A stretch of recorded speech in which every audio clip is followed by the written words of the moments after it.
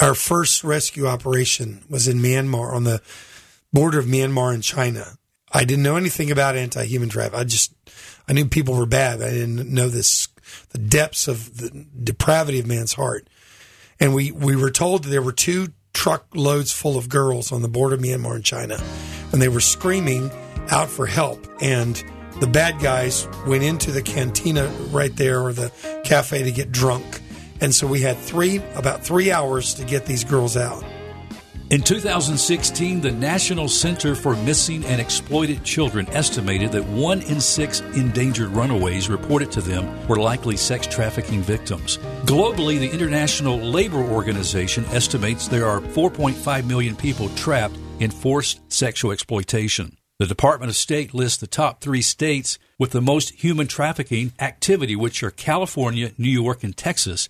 California Against Slavery reported that 3 of the 10 worst sex trafficking areas in the United States are in California, San Francisco, Los Angeles, and San Diego.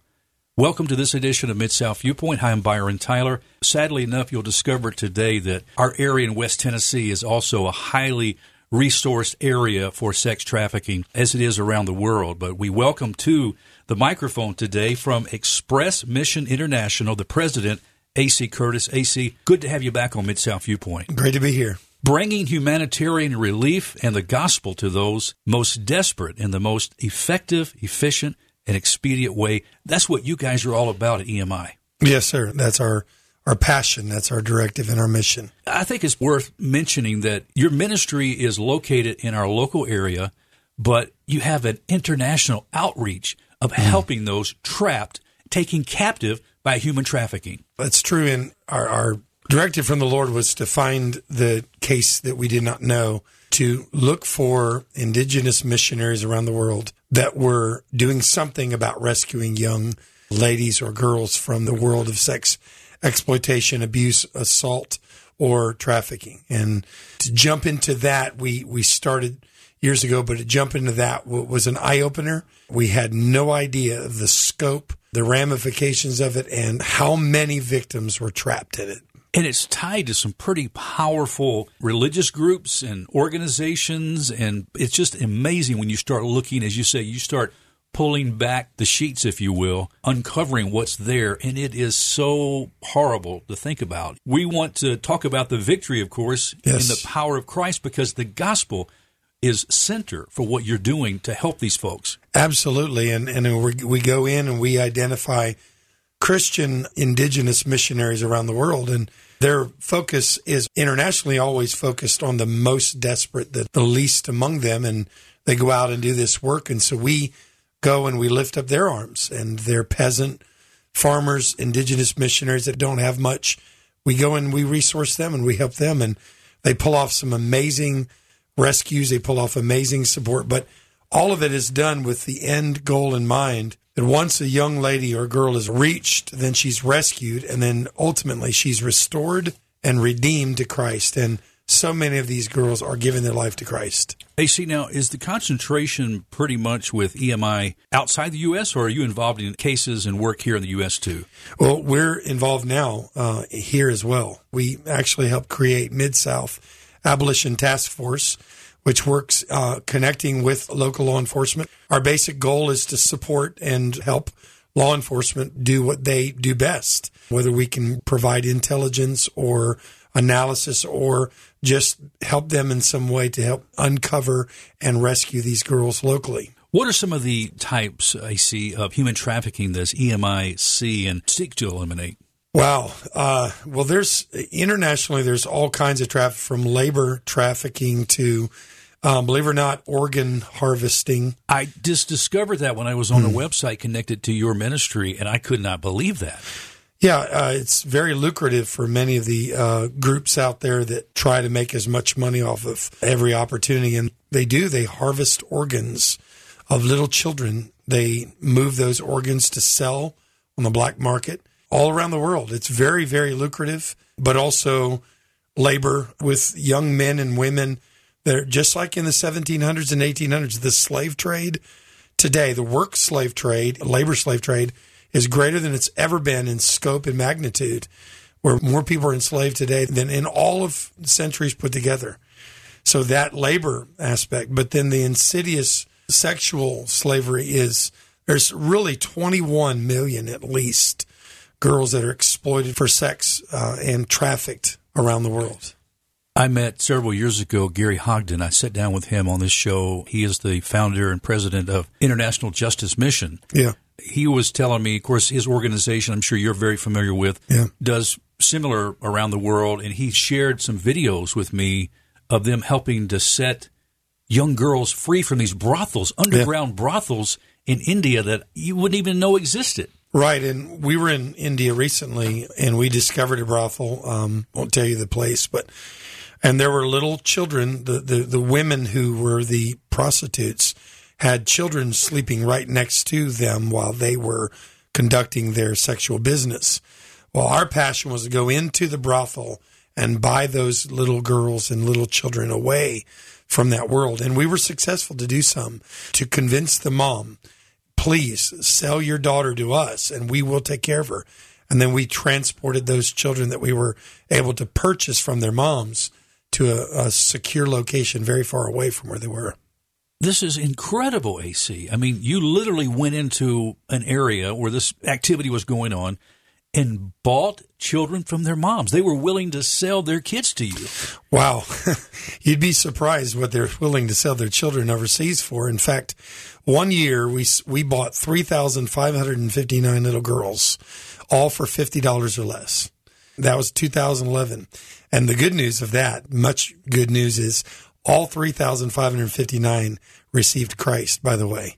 All these children and are... It's okay. That's what it's all about, man. Those are tears of joy. Those are tears that Jesus puts on your heart for the compassion. You can't deny that. And just think about the new hope and the sense of dignity and value that you have helped put in those over 3,000 lives. You changed their trajectory for a new course of life. Mm-hmm. Oh, yeah. And now many of them are growing up in a Christian safe house / orphanage, all run by Christians, everything facilitated and much facilitated through our giving. And now they're growing up to go back into the places that they were and reach them. Without getting too specific, because we're trying to be careful here with the sensitivity of what we're talking about, how do you typically confront those operating a human trafficking ring? I mean, you just mentioned going into a brothel and proposing to buy children back from their moms to help get them out of that situation. But I got to imagine that this is a very dangerous type of business that you're in. This is, as you mentioned, a very lucrative business.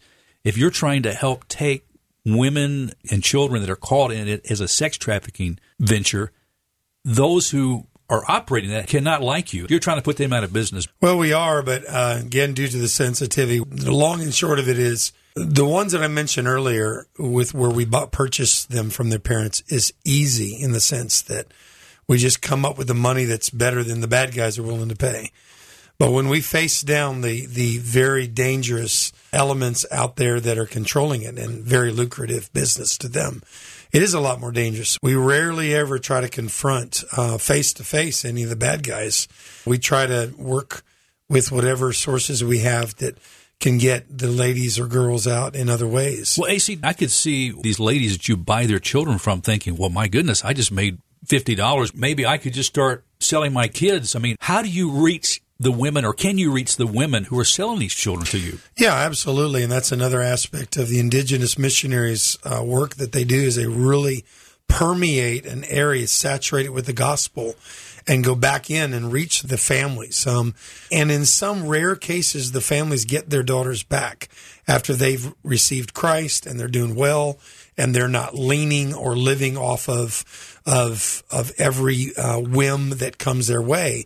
Because these people are so poor and so hopeless and helpless in so many situations. They don't see any other way out until our missionaries come in, give them the gospel, give them some help, and they stand on their 2 feet, and then they're able to get their children back. And because their children are just in orphanages and being raised by our Christian missionaries. Now over here, it's a lot different. We're again working with law enforcement. Our goal is to support law enforcement as they get ladies out. Right now, we're only working to get ladies out.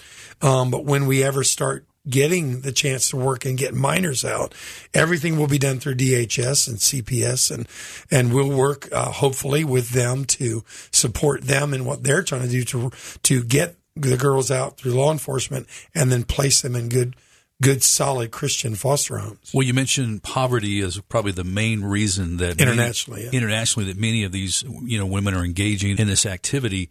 Could you help us understand some of the conditions that victims being trafficked find themselves in? Of course, poverty, but help us understand their conditions. Well, let me give it to you from the eyes of a little girl. She grows up most of her life. She's in about 10 or 11 years old.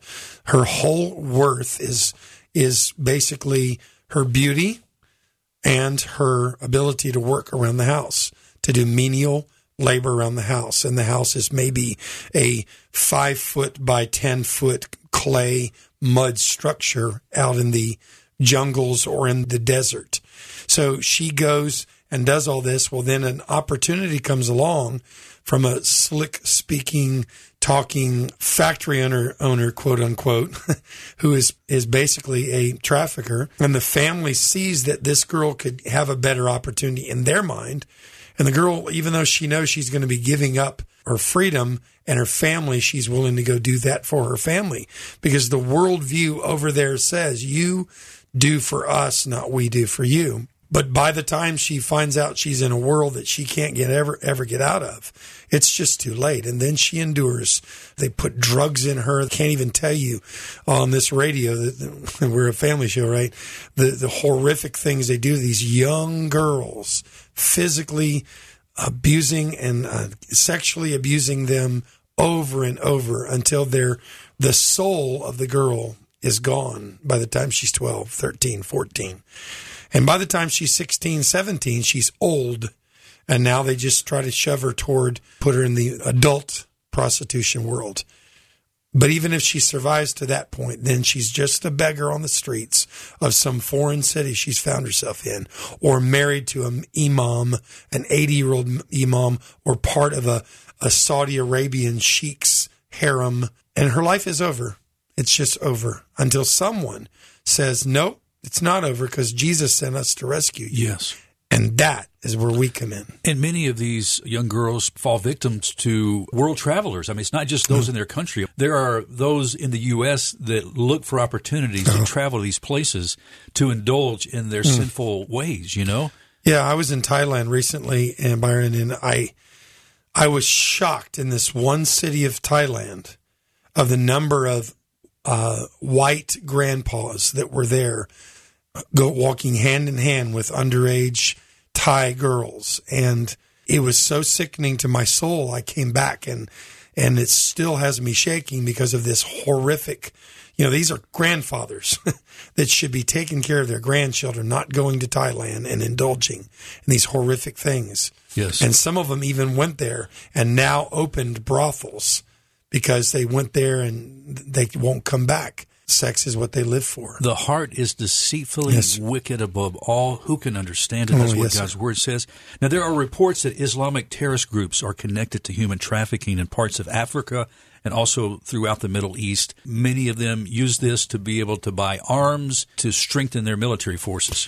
Yeah, and we can't get much into detail there, but most people know on the global news front that Islamic terrorists are using everything they can to fuel their jihad or their caliphate, soon to come caliphate in their mind, and our personal jihad. But yeah, if it gives them more money, if it gives them more leverage or power, and it's infidel girls. Remember, it's not Muslim girls, so they can do anything they want to a little infidel or non-Muslim girl. I also saw pictures on your website of little children, boys and girls, can't be older than 8 or 9 years old, maybe younger, were in forced labor brick camps making bricks. This is a reality. Yes, sir. And one of the things we do every month is we rescue little children from Muslim masters. What happens is if a Christian colony, in like these countries we work, the Christians are all put in colonies because they're the minorities.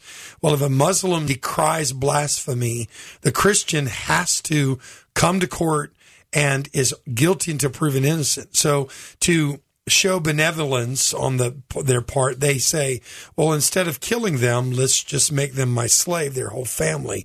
So the man and the woman and all the children become slaves to the Muslim master. Well, it doesn't matter how old their children are. They have to work in the brickyards all day long. Well, we go in and pay that debt for the family and release the entire family, including the little children. Typically, how much are you talking about to pay that debt? Well, it depends on it. Sometimes it's $1,300 to $1,400, and sometimes it's $2,000, $3,000. Depends on what the Muslim magistrate put on that family. We pay it all, and we pay off their debt, and they come home and they start a new life. Let's talk about the rehab and the debriefing that you would have to provide victims of being sex trafficked, because this can be a lifelong battle, emotional health and sometimes physical health too. Thankfully, you have the power of Jesus and the gospel that transforms. So where do you begin? Well, we also realize that there's a thing called PTSD. There's all kinds of psychological warfare as well. I really firmly believe in spiritual warfare and physical, but there is psychological. And so many of these victims deal for many, many years with strong PTSD. And what we do is we come in and have strong restoration programs that help them get through the years of healing that it takes. AC, what are some of the challenges in helping rebuild the dignity and esteem of the individuals that you help? That's got to be tough. Well, it kind of depends on the scenario, but what we find is there's a thing called Stockholm Syndrome that we find in most of the girls that are in this area that we don't find internationally with the little children. But if you get a woman that's been in the world for a while, she develops just a bond and a tie to her trafficker through fear, manipulation, exploitation, and abuse. And then he becomes everything to her that she goes back to him so many times. With our counseling after the rescue, we try to overcome that.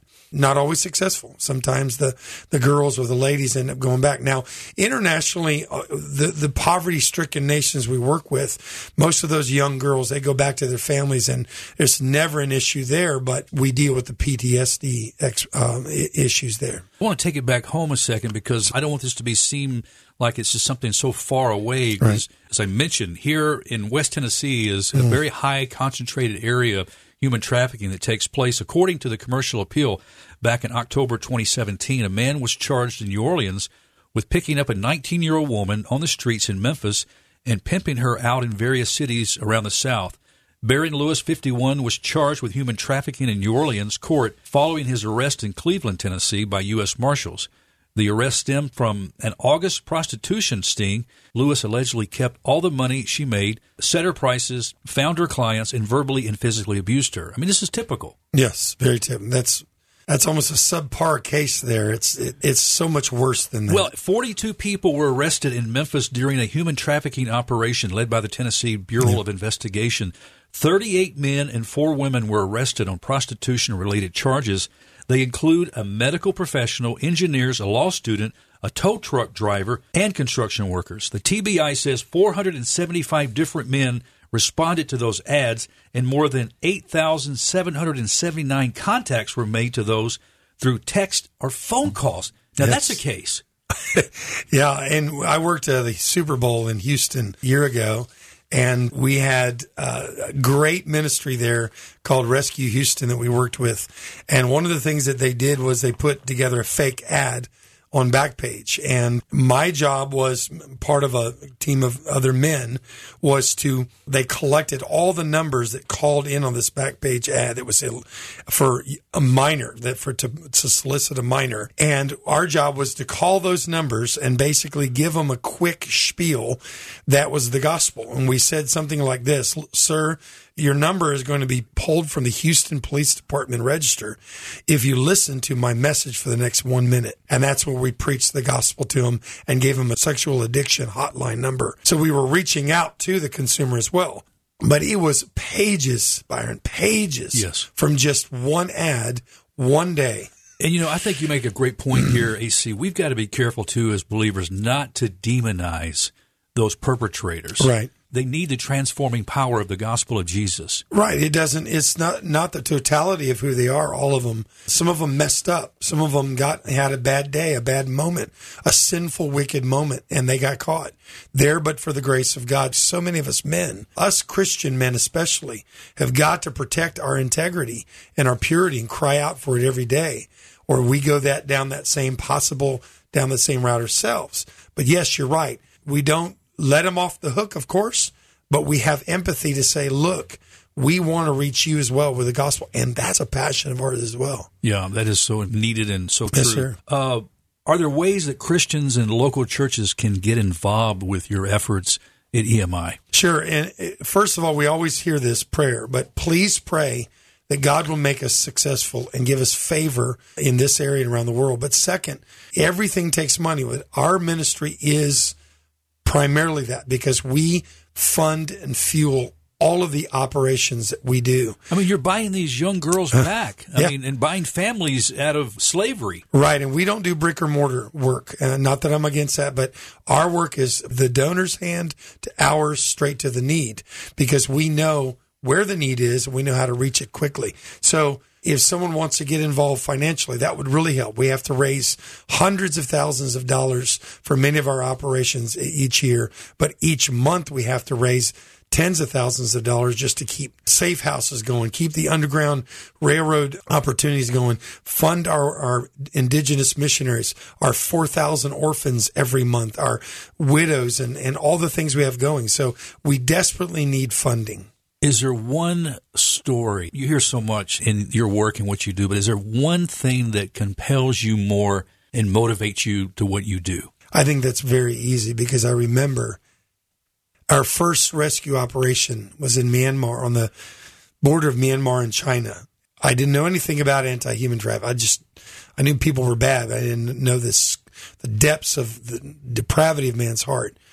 And we were told that there were 2 truckloads full of girls on the border of Myanmar and China, and they were screaming out for help. And the bad guys went into the cantina right there, or the cafe, to get drunk.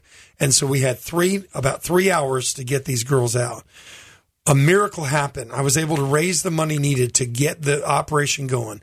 We rescued 58 girls and 21 little babies in one simple operation for $7,500. 21 babies were going to be sacrificed on the mountain that hour. We got them all, the girls 58 and the babies 21 of them, just in the nick of time. The bad guys came out to empty trucks. I was hooked on this ministry for the rest of my life. When you said sacrifice children, are you talking about the kind of human sacrifice that we see in crazy movies? Yeah, the bad guys were going to sell the girls for sex, and they were going to sell the 21 babies to the Buddhist priest on the mountain right behind the cafe. And we got them before they could do it. Oh, my. You mentioned prayer. You mentioned, of course, finances. What is the biggest need that your ministry is currently facing? Well, most of it I can't really talk about, but we're involved in some very, very huge operations right now that's going to net many hundreds, even thousands, up to 30,000 sex slaves right now. And those operations are mega huge and take lots of money. We need a lot of prayer, and we need mega money. I hate to say it like that, but there's so much desperate need out there for this to happen quickly before the girls are shipped into the interior of the nation. We're catching them at ports. We're catching them at borders. If we get the funding, we can get them before they get shipped inland. AC, how can we be eyes and ears for possible human trafficking that could be taking place around us? There was a report a year or so ago just in Collierville, one of the upscale neighborhoods. There was a home that was being used as a sex trafficking home. How can we be sensitive to? I've been at stores and I've seen young girls being led into stores by people I didn't believe were related to them.